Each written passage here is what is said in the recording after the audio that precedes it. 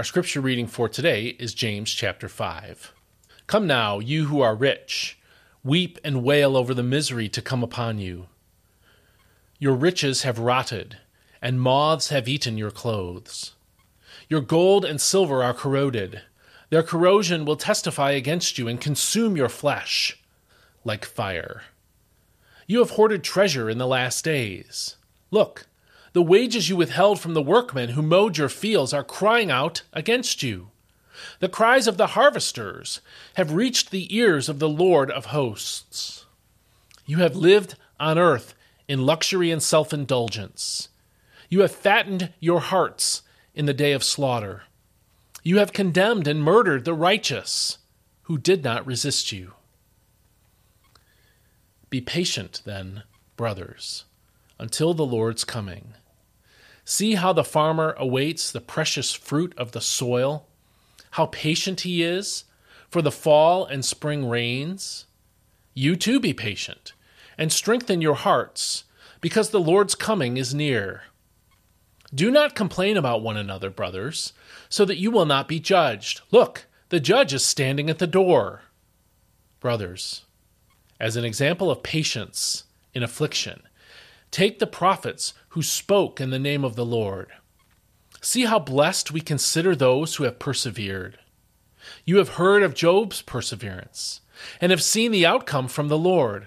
The Lord is full of compassion and mercy. Above all, my brothers, do not swear, not by heaven or earth, or by any other oath. Simply let your yes be yes, and your no, no, so that you will not fall under judgment. Is any one of you suffering? He should pray. Is anyone cheerful? He should sing praises. Is any one of you sick? He should call the elders of the church to pray over him and anoint him with oil in the name of the Lord. And the prayer offered in faith will restore the one who is sick. The Lord will raise him up. If he has sinned, he will be forgiven. Therefore confess your sins to each other and pray for each other, so that you may be healed. The prayer of a righteous man has great power to prevail. Elijah was a man just like us. He prayed earnestly that it would not rain, and it did not rain on the land for 3.5 years. Again he prayed, and the heavens gave rain, and the earth yielded its crops. My brothers, if any one of you should wander from the truth, and someone should bring him back, consider this. Whoever turns a sinner from the error of his ways will save his soul from death and cover a multitude of sins. And this is God's word. We live in a free society. Freedom makes it possible to make a living and even become wealthy through innovation, making quality products and/or delivering quality service. A business owner usually will employ other people, but he or she must pay them wages that both the owner and the worker have agreed are fair. If a business owner refuses to pay wages in our society, employees have several ways to seek justice. When James was writing this chapter, however, workers were much more vulnerable to exploitation. Owners could enslave others or cheat workers out of their wages. James 5:1-6 condemns the wealthy who made their wealth by cheating others. Notice, though, that James speaks as if the judgment of these wealthy people has already happened. Verse 1 says they should weep and wail because of the misery that is coming on you. Verse 2 says, your wealth has rotted, and moths have eaten your clothes. This description of coming judgment continued in the rest of the verses in the present tense, as if it were already happening. But verse 7 reveals to us that the judgment described in verses 1-6 hadn't happened yet, but would happen when Jesus returns. Verse 7 says, be patient then, brothers and sisters, until the Lord's coming. The implication is that if these believers were being exploited by others, they should look to God in faith, because he will settle injustice at the coming of Christ.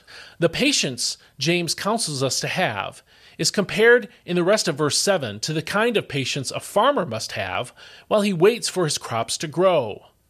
The point is that we must trust God and keep trusting him until he returns, like a farmer keeps trusting that the crops will grow and ripen.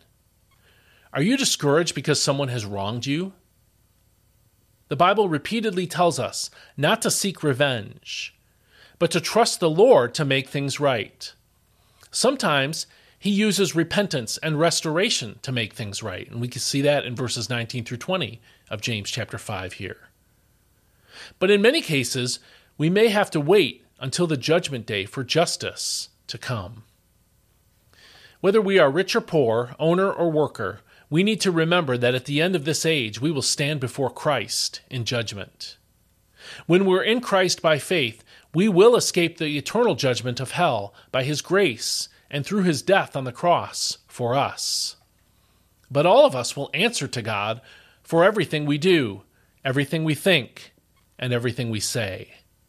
Because we love God, we want God to be pleased with our lives. The coming judgment of God should motivate us to make godly, righteous choices while in this life, so that we'll be rewarded in the next life. So have you exploited anyone? Do you have any unreconciled relationships? Any sins you should confess to someone you've wronged, like verse 20 describes?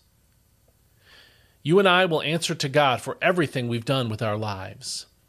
Isn't it best to do the righteous thing in this life now, even if it wounds our pride and is hard to do? Let the coming interview you will have with the Lord guide what you do today, what you say today, and how you treat others today. Let the coming of Christ guide you toward a righteous life for his glory. We'll see you next time.